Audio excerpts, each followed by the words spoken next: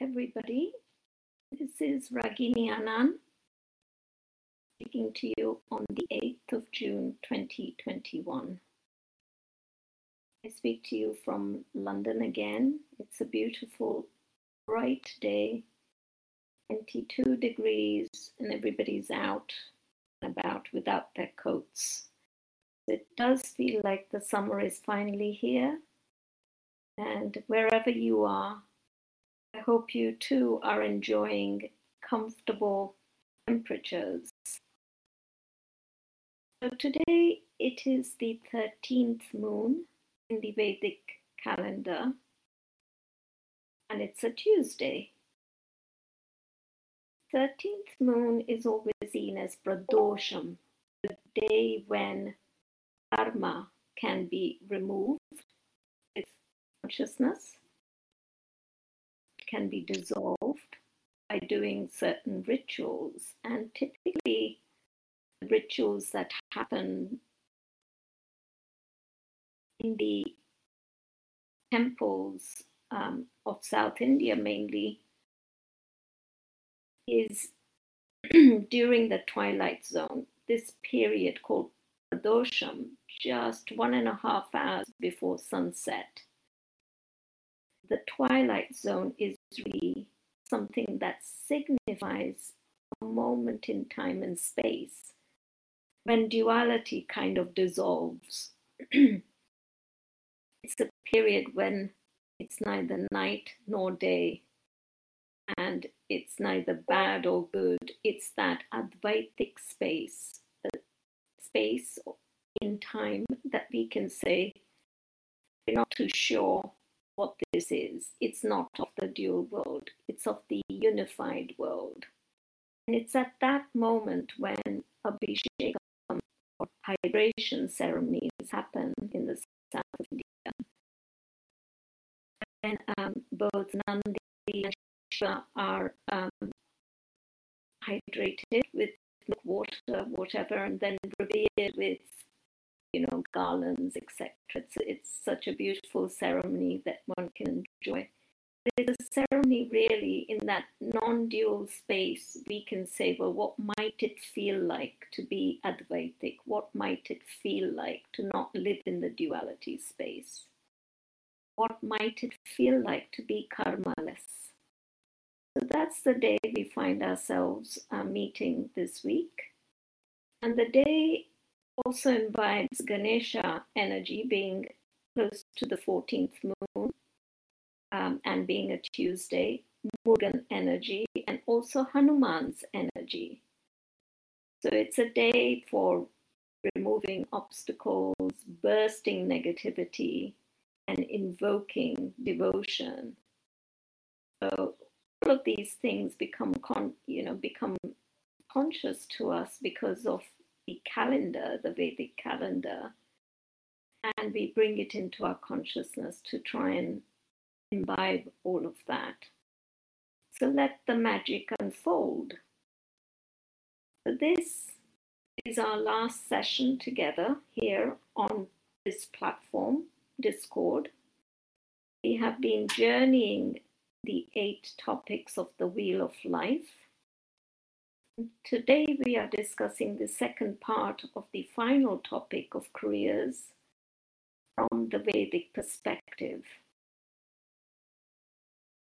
Now, last week we saw that careers can be designed for either the being to flourish or for the doing to flourish. And these are two very opposite ends of coins, and the Vedic tradition steeps itself in the being culture of careers. The choice you make will very much depend upon your understanding of what is the goal of your life. Now, on this platform, we started our journey some 16, maybe 17 weeks ago to agree that we were all seekers. And if we are seekers, then the big question in our life is, what is the goal of our life? Where are we going? Who are we? What does it all mean? What is the purpose of life? All these great philosophical questions arise in the mind that is seeking to go towards the God self. The Vedic culture emphasizes from its inception, from its birth really, that the goal of life is to achieve a life where you are living enlightenment. You're not pushing your enlightenment to some time in the future space or time. You're saying you've got to start doing it now, living it from the moment you arrive. So your purpose is in life, or the reason or the goal for your life is enlightenment. What is that? What is living enlightenment? For those of you who want to be curious about it, this is the name of a book written by my guru, the Supreme Pontiff of Hinduism, His Divine Holiness, Bhagwan Sri Nityananda Paramashivam. He's written a book which is freely downloadable called Living Enlightenment. And you can, walk through that book to kind of understand what living enlightenment might mean. But in terms of career, we said that there are 4 main pillars, did we not, last week, with respect to career and therefore money. Money and career are kind of closely entwined, aren't they? And we said that if you were to begin to live enlightenment, then the first pillar would be dharma. The careers you choose should be dharmic in their nature.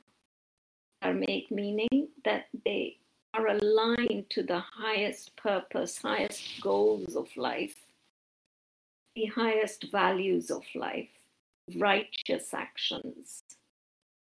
And if we understood what dharma is, what is the fabric of the universe that defines the values with which we should live, if we were all in agreement of that or with that, then life would just be managed.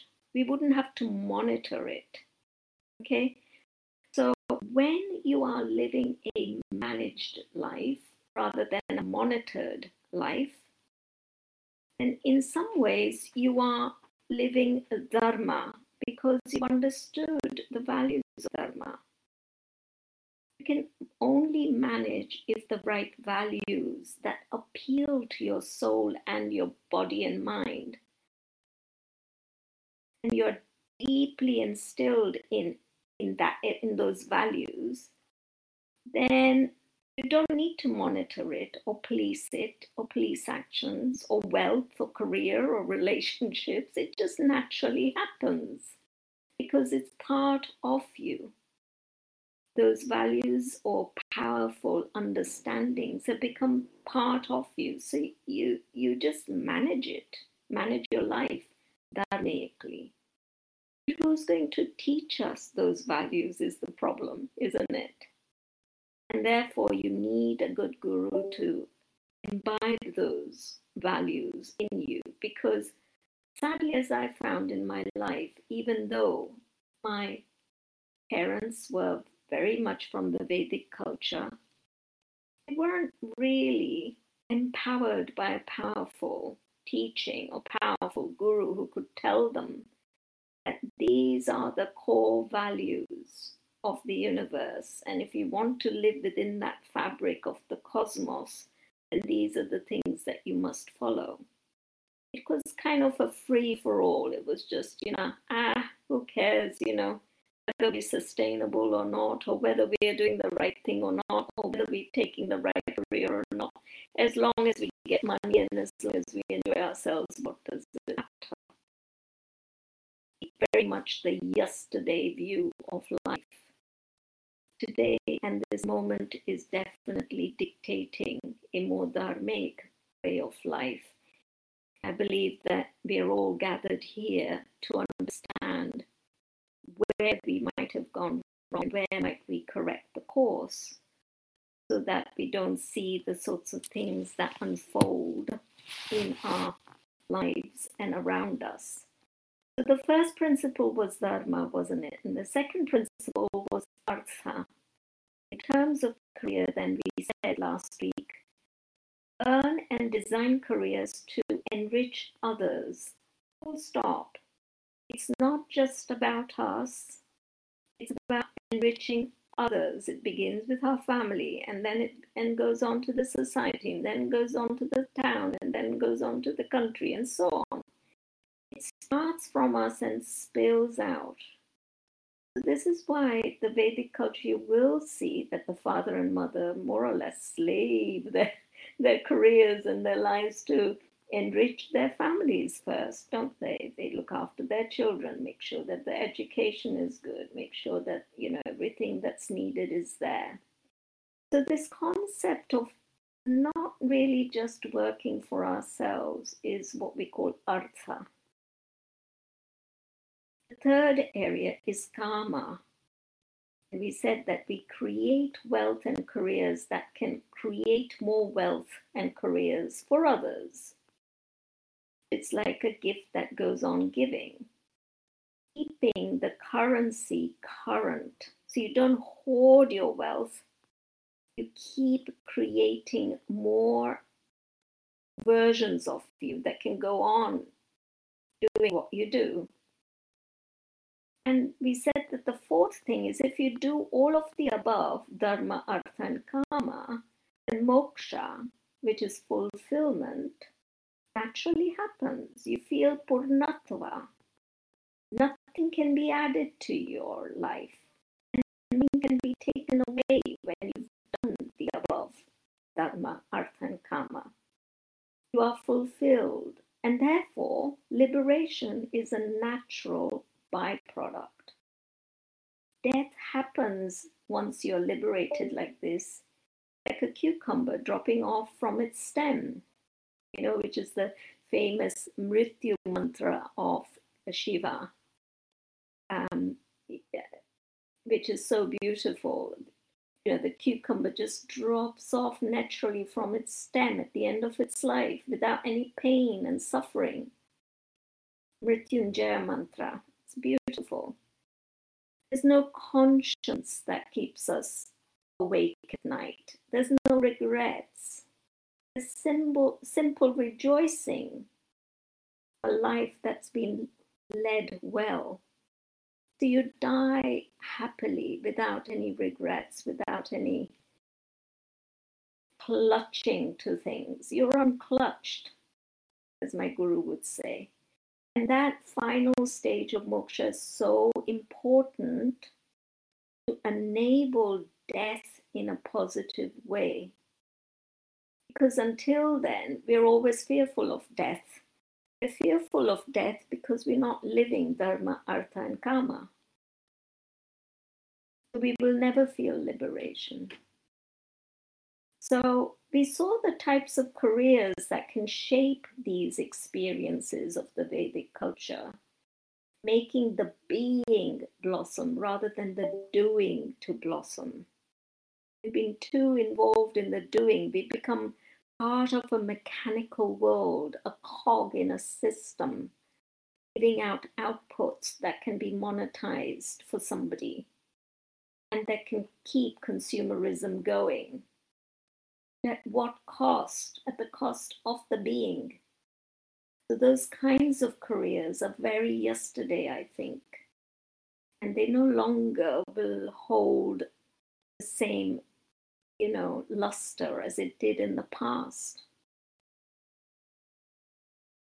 So in short, the Vedic culture instills the powerful cosmic cognitions into any civilization, whereby the human values are the cosmic truths, are in alignment with nature or dharma. And if a civilization can be raised in this way, then we don't need to monitor it with policing and taxing and insuring and banking and educating and doctoring. That word doctoring has two meanings, doesn't it? To doctor something. It would be motivating enough and be self-managed itself from inspiration. What is inspiration? Words are beautiful. Being in spirit. Inspiration. In spirit. Being in spirit is what inspiration means. Blossoming, blooming, evolving, and expanding. Now, it was funny because I was reading a book by Henry Kissinger the other day called The World Order. And I just wanted to kind of understand where the powers and the forces of the world, how they see the world order, the new world order. We all talk about it, but what is it? And the world order that the leaders are trying to force upon the world cannot happen because dharma is not the basis for it. That's what I took away. When dharma is not at the center of an order, then it becomes men-centric, country-centric, culture-centric, and not cosmic-centric. It's disaligned, disharmony. It's like disdain, a lot of noise. It's divisions. So when you look at that book, he sees that China sees the world order from their own perspective. Iran sees the world order from their theocratic perspective.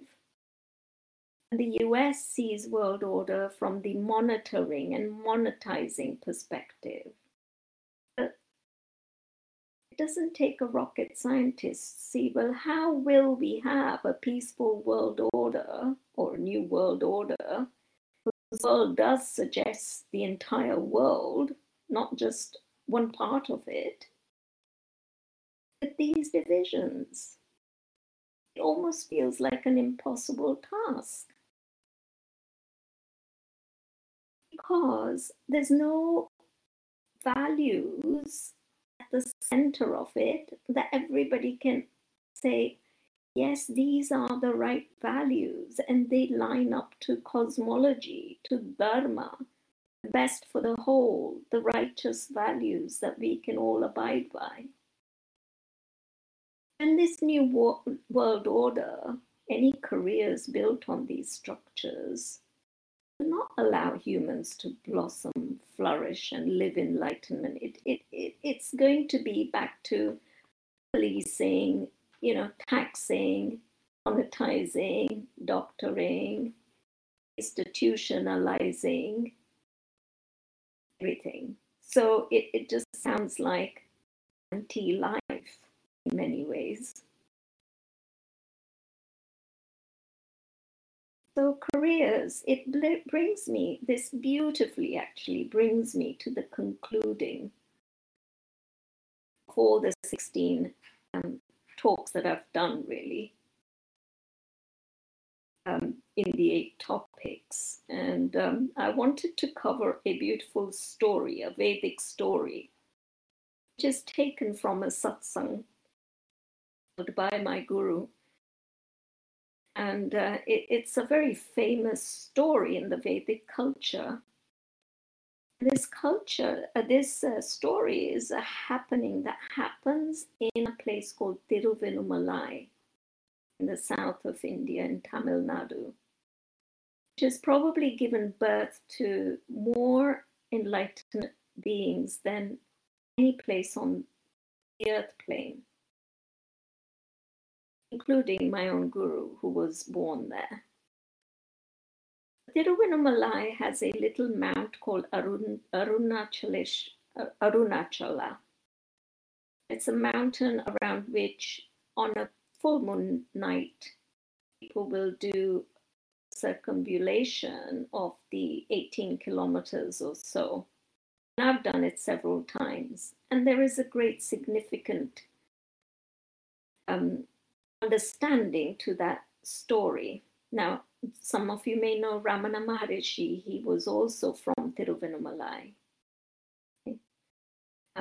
And other saints that, there are many enlightened beings that still live there. So this story, anyhow, happens in cosmology. And it's a story of the trinity of the Vedic gods, Brahma, Vishnu, and Shiva. Brahma is the creator god, as we know, and Vishnu is the maintainer god. And Shiva is incorrectly labeled as the destroyer god. I don't see that as a correct label for him. Neither does my guru. He says that seeing Shiva as a destroyer is inaccurate. Truly, he is the creator of space for new beings to be birthed. And a better word that might describe Shiva is rejuvenation. Much better word. So he's the rejuvenator. So one day Brahma challenged the team to determine who amongst them was the most powerful. And the depth of this story never ceases to amaze me. Every time I hear it, I take away something more. Please stay with me. You might have heard it. You might not have heard all the nuances. Brahma, like all creators, they get bored after they have created. And I've gone through this in my life. I've created a beautiful, interiors or renovated a new house and felt great. And then soon that fades, and then you begin to use your intellect to build something more.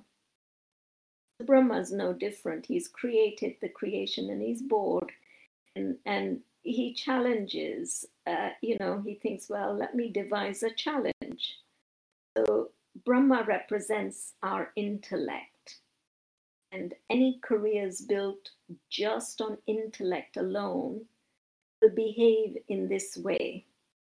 Okay, Brahma did putting himself above the most powerful, which is God. So intellect does that. Intellect believes that it's more powerful than God, because it's got the ability to invent and create and find out things in science and so on. And Vishnu asserted, look, Brahma, you can't possibly be more powerful than me, because unless creation is maintained, creation becomes useless. They were having a little banter, and Vishnu represents our body and wealth.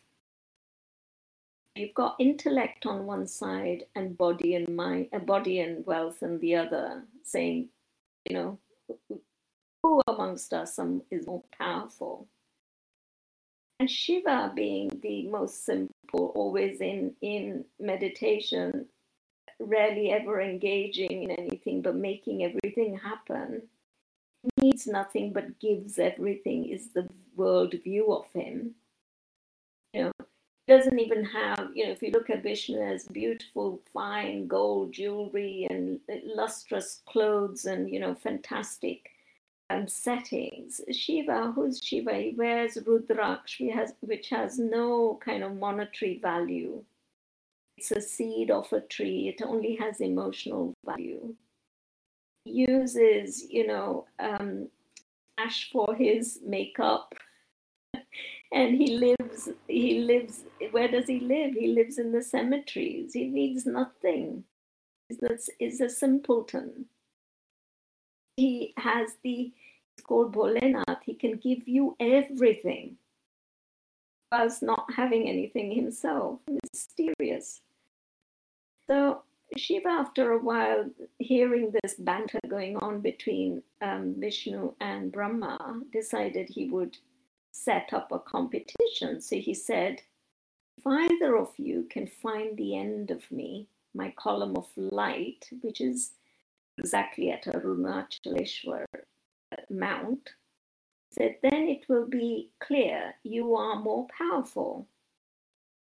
So whoever can find the end of my column will be the most powerful. With this Brahma being, this is, he just thought this is a doddle. With his intellect, he thought can't be impossible, and he flew upwards towards the head of Shiva.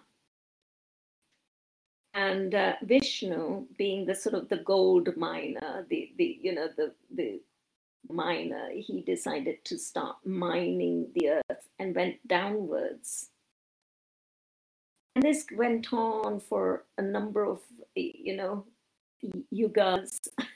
And soon Vishnu got tired in finding so much wealth along the way. He just kept finding wealth, and he insatiated sort of, gluttony of wealth that he found and enjoyed. But he suffered at the end of his, he kept digging, and he got into what my guru calls the depression of wealth. He can't take any more. He just felt, it's like eating too many cakes. So this is enough. This is what happens to all of us at the age of 50. If some of you are not 50 yet, you will see that at the age of 50, when you've achieved everything, you've seen all the things that wealth can buy, you'll just say, I've got tired, bored, like Vishnu did, and give up, and you go seeking God. Okay? This is a really parallel to our lives, this story. He came back anyhow. Vishnu came back looking for God and said, I give up. I'm subservient to Shiva. I'm not the most powerful. And Brahma, he had got bored and tired too, but he wasn't going to admit it, because he was an intellectual, and intellectuals extremely convincing sorts. They appeal to your intellect, convince you. They have the gift of the gab. They can make you believe anything. And Brahma was like that. And even though he was bored, he just kept, he thought, well, how is he going to devise something to show that he really does know and he is more powerful? Just then he met a flower that was falling. Brahma asked the flower, where are you coming from? The flower answered, I fell from Shiva's ear where I was placed in worship. Brahma then used his intellect to ask, how long have you been falling? And the flower replied, for 3 times Brahma's lifespan. Now, Brahma's lifespan of Brahma is basically between one big bang to another big bang. So in terms of numbers of years, you can imagine, for 3 such big bangs, the flower had been falling.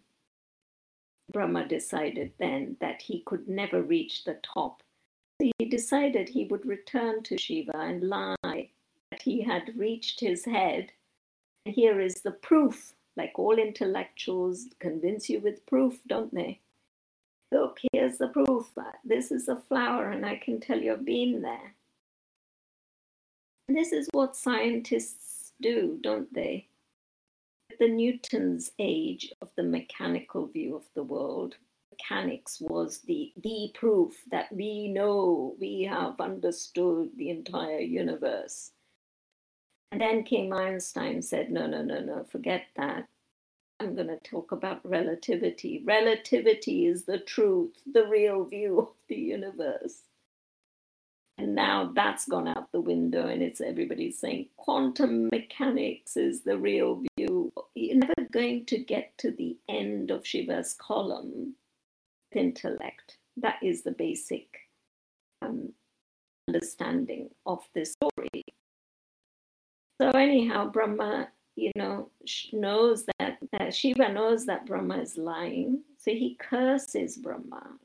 And it's not easy for Shiva to curse somebody, but by cursing him, he says the intellect is really pathetic. And he says, you are lying. You will always lie. So tell you what, you will never have a temple and no one will ever worship you. That's a message directly to us from Shiva, saying, do not worship your intellect. Do not worship your body and your wealth, isn't it? If you really are going to understand the story in the right light, that is the moral of this story. Neither body or the mind consciousness you can never reach God. You have to simply resign to God. To reach God consciousness, you've got to merge with it, become one with Him. This column of light that people believe is held in Tiruvannamalai, when you circumambulate it, you are transformed. You are saying, I am subservient to you. I want to merge with you. I want to become you. I want to not be limited by my body and my intellectual consciousness. I want to experience the entirety, the infinity, the everything, my being, which is you, the center of me, is you, and I want a real taste of that. So neither intellect or body money will fulfill you, get you to the end point. You have to devise your life in such a way you surrender to the power of Shiva and live his power, isn't it? So in another sense, if you were to look at this story in another way, it is an analogy or an allegory of the Ida Nadi being the intellectual consciousness, and that's active. We are very intellectually conscious. The Pingala Nadi, which is our body consciousness, and when that's at peak, very body centric.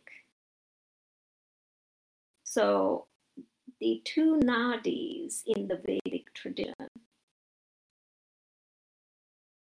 represents this allegory.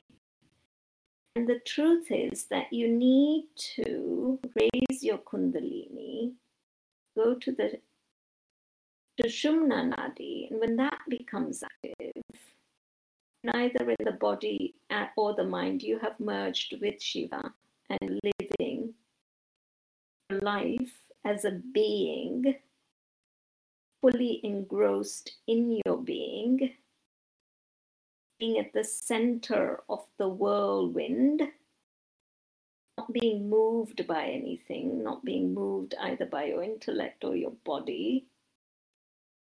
Any careers and money-making mechanisms that can keep you there is going to spell living in enlightenment.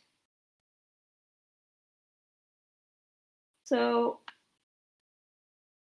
that's a beautiful story to have come to towards the end of my talks with you, to give you a sort of a deeper flavor of the depth of the Vedic culture, its concepts of dharma and artha and kama and moksha, its understanding of the Trinity of God. And yes, all things are needed, the body, the mind. However, the goal of life is not just the body, not just the intellect. The goal of life is self-realization. That realization can only happen when you've merged, surrendered to the highest force, which is consciousness, or our soul, whichever way you want to look at it. So we covered 8 topics along the way from the big tradition of personal growth being our first section. We looked at love and romance. We looked at health. We looked at space and environment. We looked at the concept of money.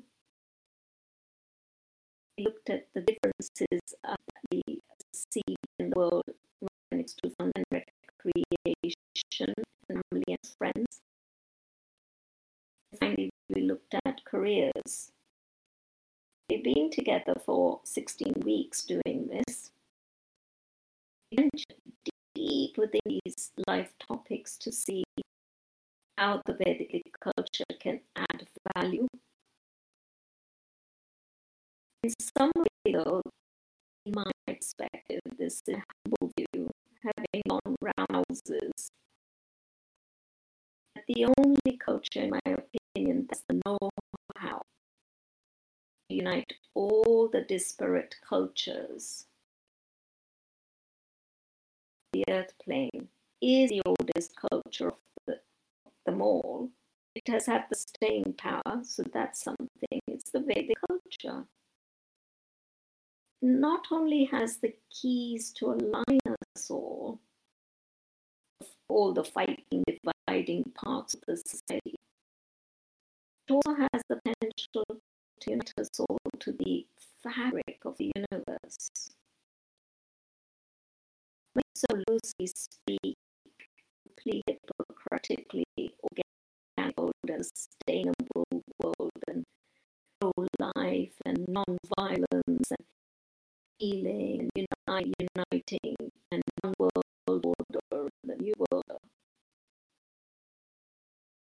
Vedic culture is the only player in the game, I believe, that can bring this together because it aligns with dharma. In my opinion, it definitely deserves more of exploration, more people around the world. It needs an end to generation of persecution and ridicule. And negation, really, Vedic culture just doesn't come up. If someone's lying to you, they will not talk about the subject that they want to lie about. And that's what's happened to the Vedic culture, in my opinion. Its time is now. It truly holds all the keys that we need to save the earth and the cosmos. Look wherever you want to look at any leader you want to look at any role models. There aren't any because you do not have access to them of the Vedic culture. Because we kept from them very deliberately. So I, for one, thank my gurus, of which there are many, most significantly His Divine Holiness, having brought me to this understanding, and I recognize their love for all of us. It's not just for those that follow them. What they're teaching is the key for all of us. So even if you're not loving them, they're loving you, whether we believe it or not. They are pro-life. If you're living, then they're pro-you. That's the beauty of it. You don't need to make a sing song and a dance because they are for all of us. We ridicule them long, persecute them for too long, and we've said they know nothing and never given them a listening space that they deserve. Just because our body and mind can't be spied by how we look and see and smell very else they are obsessed with. That's only our obsession. Just that they have are the true keys that I think will unlock our tomorrows, because nothing else on this earth, now believe me, is pointing towards peace and harmony and pro-life type of scenarios. So tomorrow is a very interesting day, and this is the power of being in this Vedic space. I notice more and more the synchronicity of things that happen, especially time-wise. Tomorrow is a day of great Vedic tradition as we come to the end of our sessions. It's going to be a solar eclipse in the sky. When the sun gets eclipsed, it has huge meaning in the Vedic tradition. Not just that, it's going to be Saturn's birthday. Saturn's a planet that reveals all the life lessons I'm giving you. If you don't do it yourself, Saturn will inflict pain on you till you understand that you have to get away from your undharmic path. It's the slowest planet in the solar system. It takes its time when it's wielding out its lessons. So Saturn is feared by many. I don't fear Saturn, I revere Saturn. Saturn has taught me lessons that I needed to learn, that I wasn't willing to learn myself. When I went through my period of Saturn, when I had to really admit to my complete and utter defeat, like Vishnu and Brahma does, that's when I became blind and alive. Now I have nothing but thanks for Saturn. And it is said that from tomorrow till the 4th of December, from this eclipse of the sun to the next, we will see much leveling of karma happening on the earth plane. Many life lessons will unfold. A period of intense intensity is going to be seen everywhere around us. That's not to fear amongst us, because unless we change will not happen. And the solution is to go inwards. I'm asking you all to go inwards, to focus on the pain and suffering, because that's all an illusion. Go inwards, go to your Shiva, whatever your version is, I don't care, but that core, that column that is beyond, column of light which is beyond the body and mind, intellect, body, mind, intellect, whatever you want to call it, it's beyond that. We know our body is nothing. We know our intellect is nothing. So therefore give up and surrender to that inner space. In the next few months, chant the Gayatri mantra. Om Bhurbhuva Swaha Tat Savitur Varenyam Bhargo Devasya Dhimahi Yo Yona Prachodayat. This powerful mantra will align you to your central core, make you disengage from your body and intellect consciousness, and reveal to you where the real power is. Until you become that power. So keep chanting the Gayatri mantra, please, and propitiate Saturn. How do you propitiate Saturn? Well, Saturn on his birthday, especially offer him sesame oil lamp, with some black sesame seed in it, and chant his mantra, feeling Om Sanicharya Namaha. Om Sanicharya Namaha. Say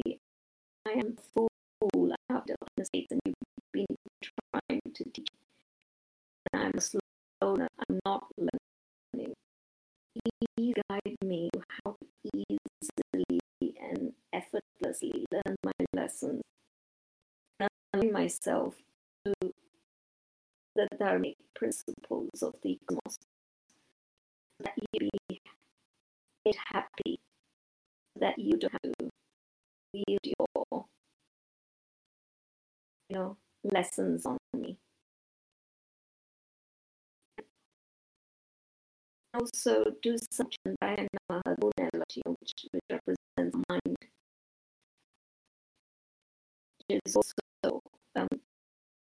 meeting, remembering Om Surya Namaha. If you do the Gayatri mantra, that is really a sun mantra. We can also separately, as the solar eclipse happens, to align with the sun energy, and remembering it. Om Surya Namaha, Om Surya Namaha, Om Surya Namaha. These should be your mantras for the next, between now and 4th of December, because of the alignments. Just go inwards and try and do something for your soul, for your consciousness, for your inner spirit, and be inspired by your inner spirit. Be in spirit, so that nothing going on outside can affect you. Be the center of that whirlwind. The whirlwind is going to happen. That's guaranteed. And it will be happening at an escalated rate. You're going to be centered in your core, remembering all these beautiful lessons we've learned together.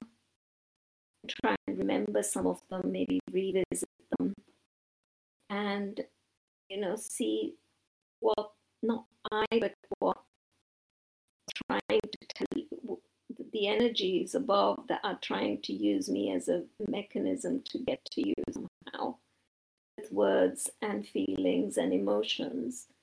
See what that energy was trying to tell you. I'm not here to score a point on Vedic is the best way and this and that, or I don't want any divisions. Wherever you are getting your honey from, revere that.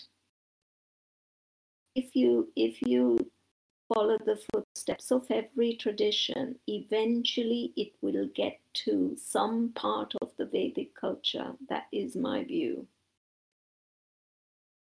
It's the most ancient unspoken culture that starts with the 4 Vedas, that was given to us at the beginning of time. There can't be another beginning of time. On a axis, X and Y axis, there's only 1, 0, 0, on which everything else takes its reference. To me, Vedic culture is 0, 0, 0, 0, whatever, however many axes you want.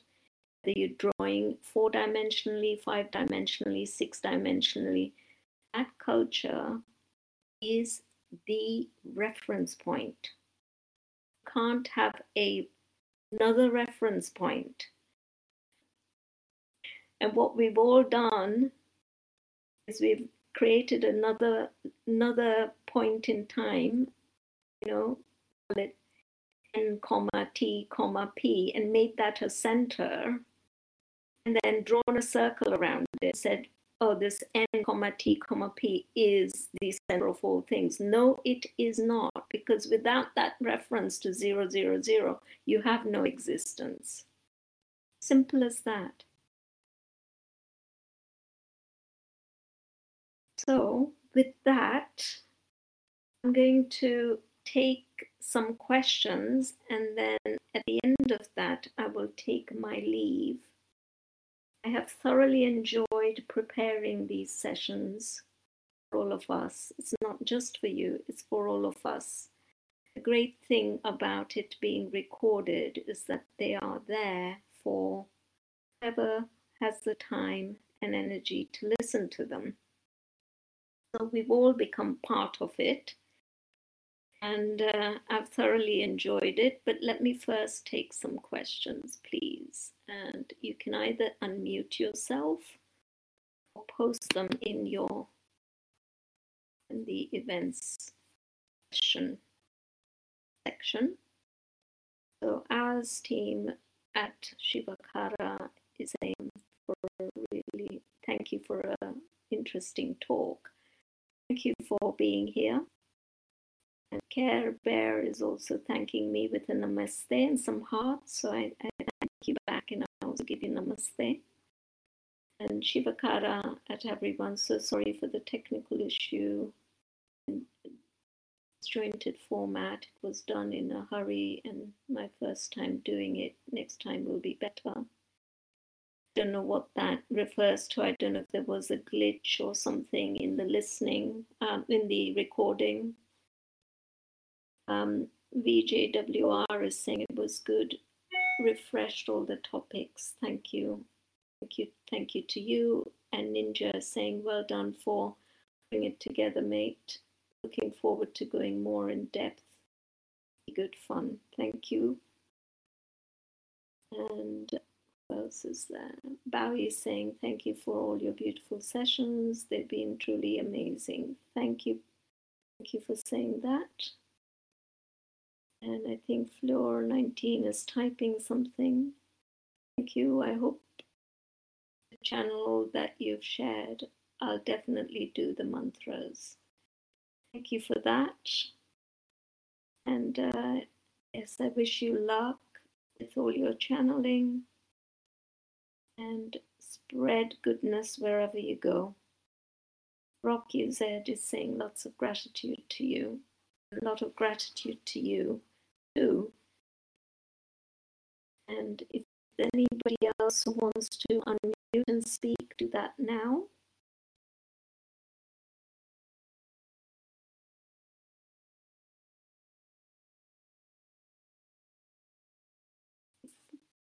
Zen is typing.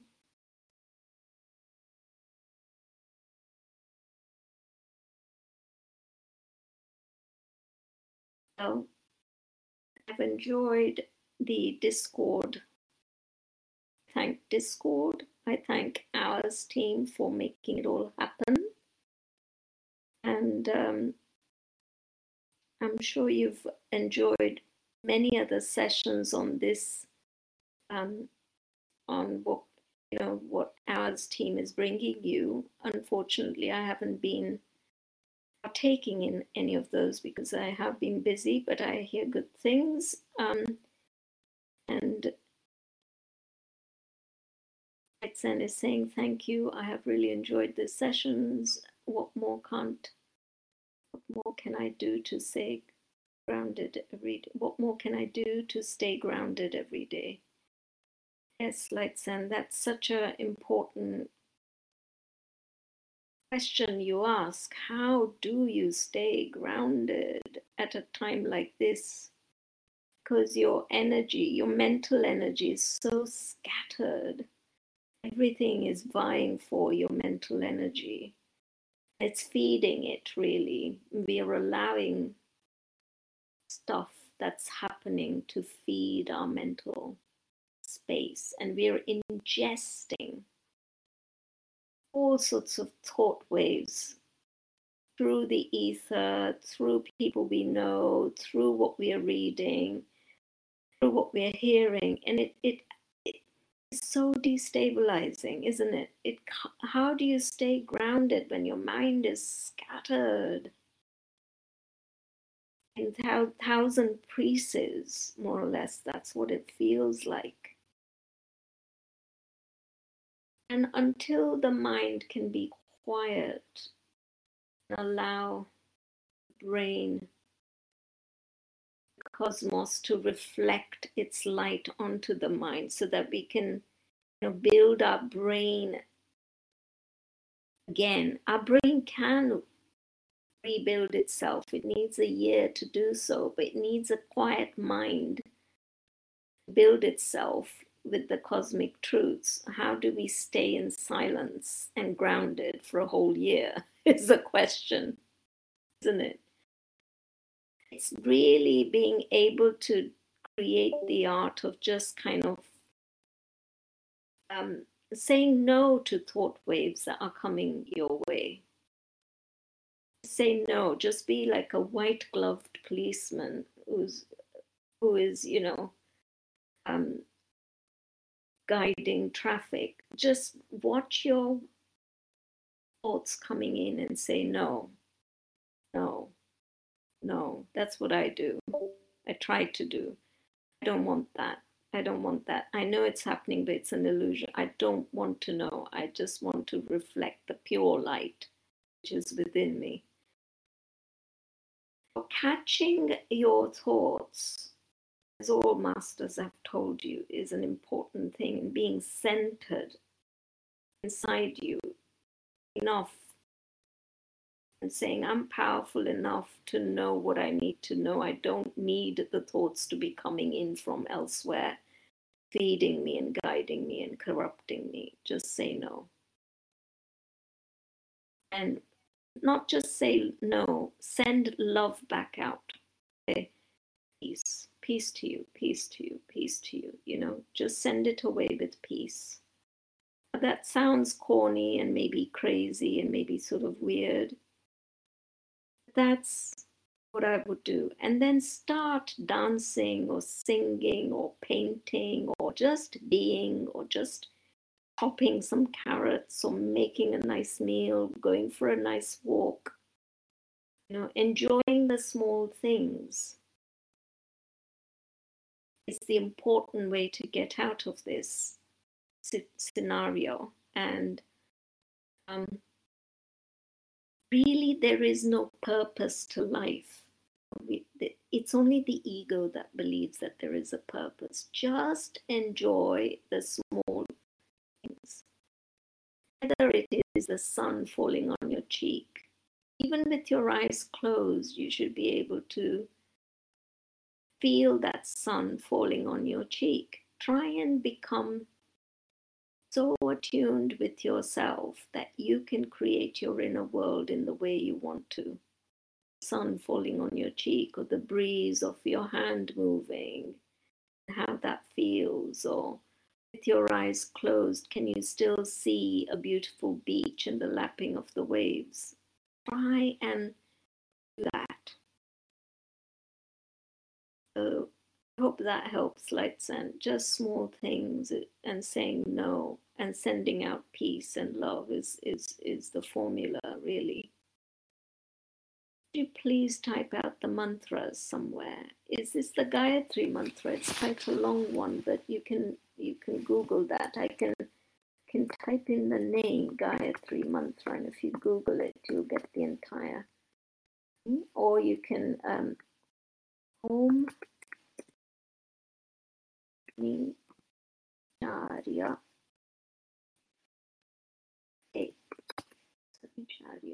Namaha. That's how I say it anyhow. Om Chandraya, which is moon. Om Chandraya Namaha.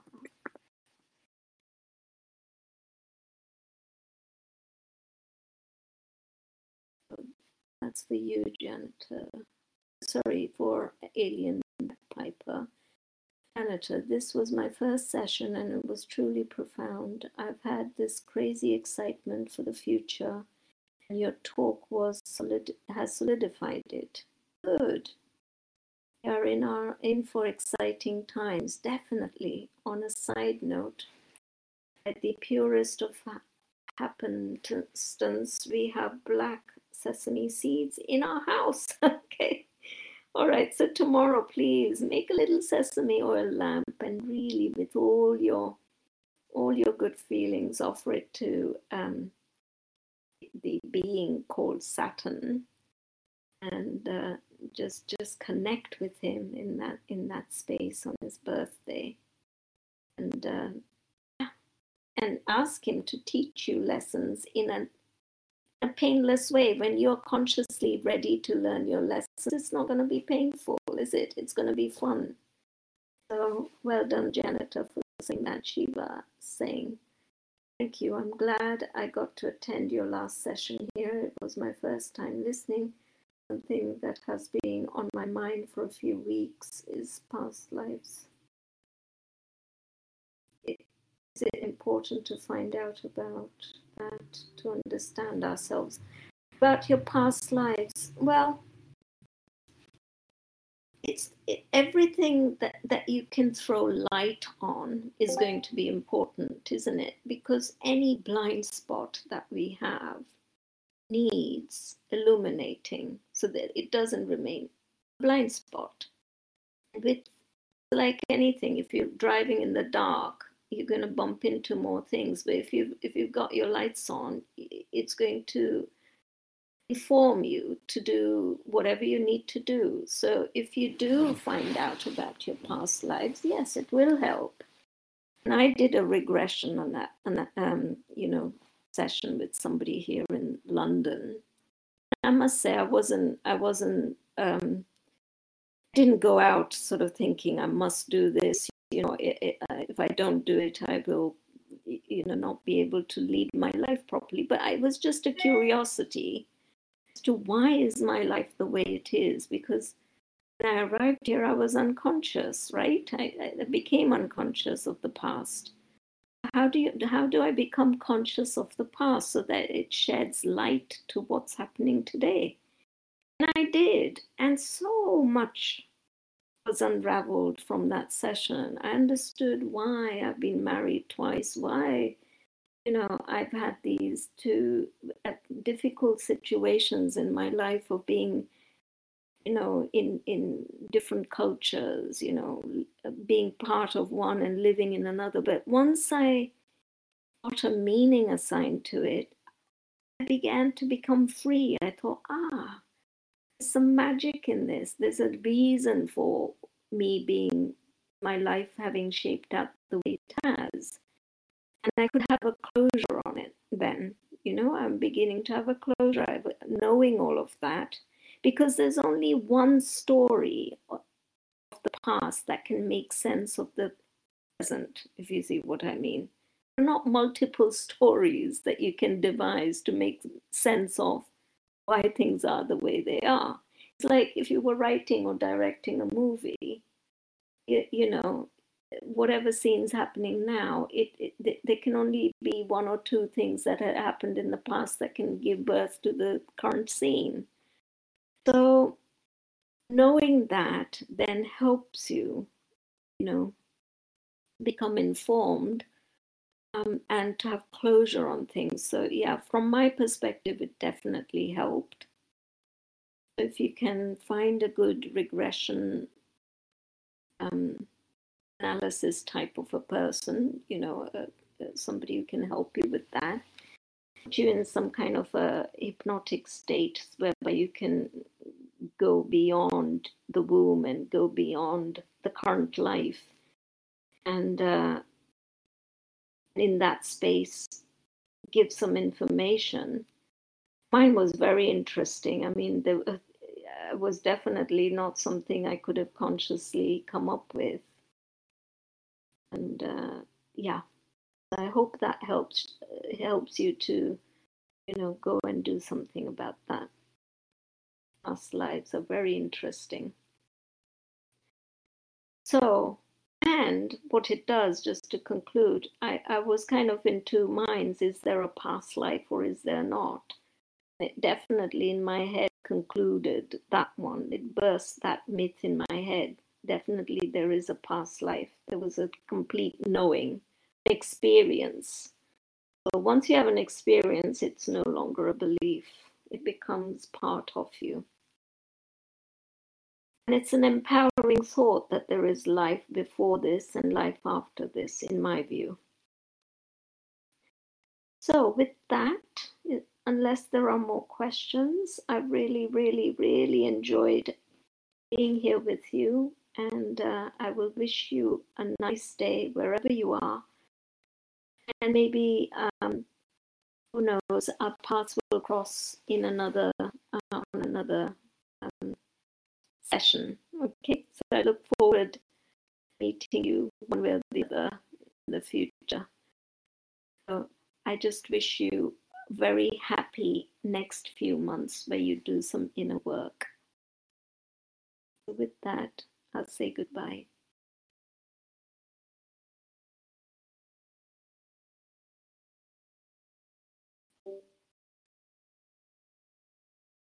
Thank you.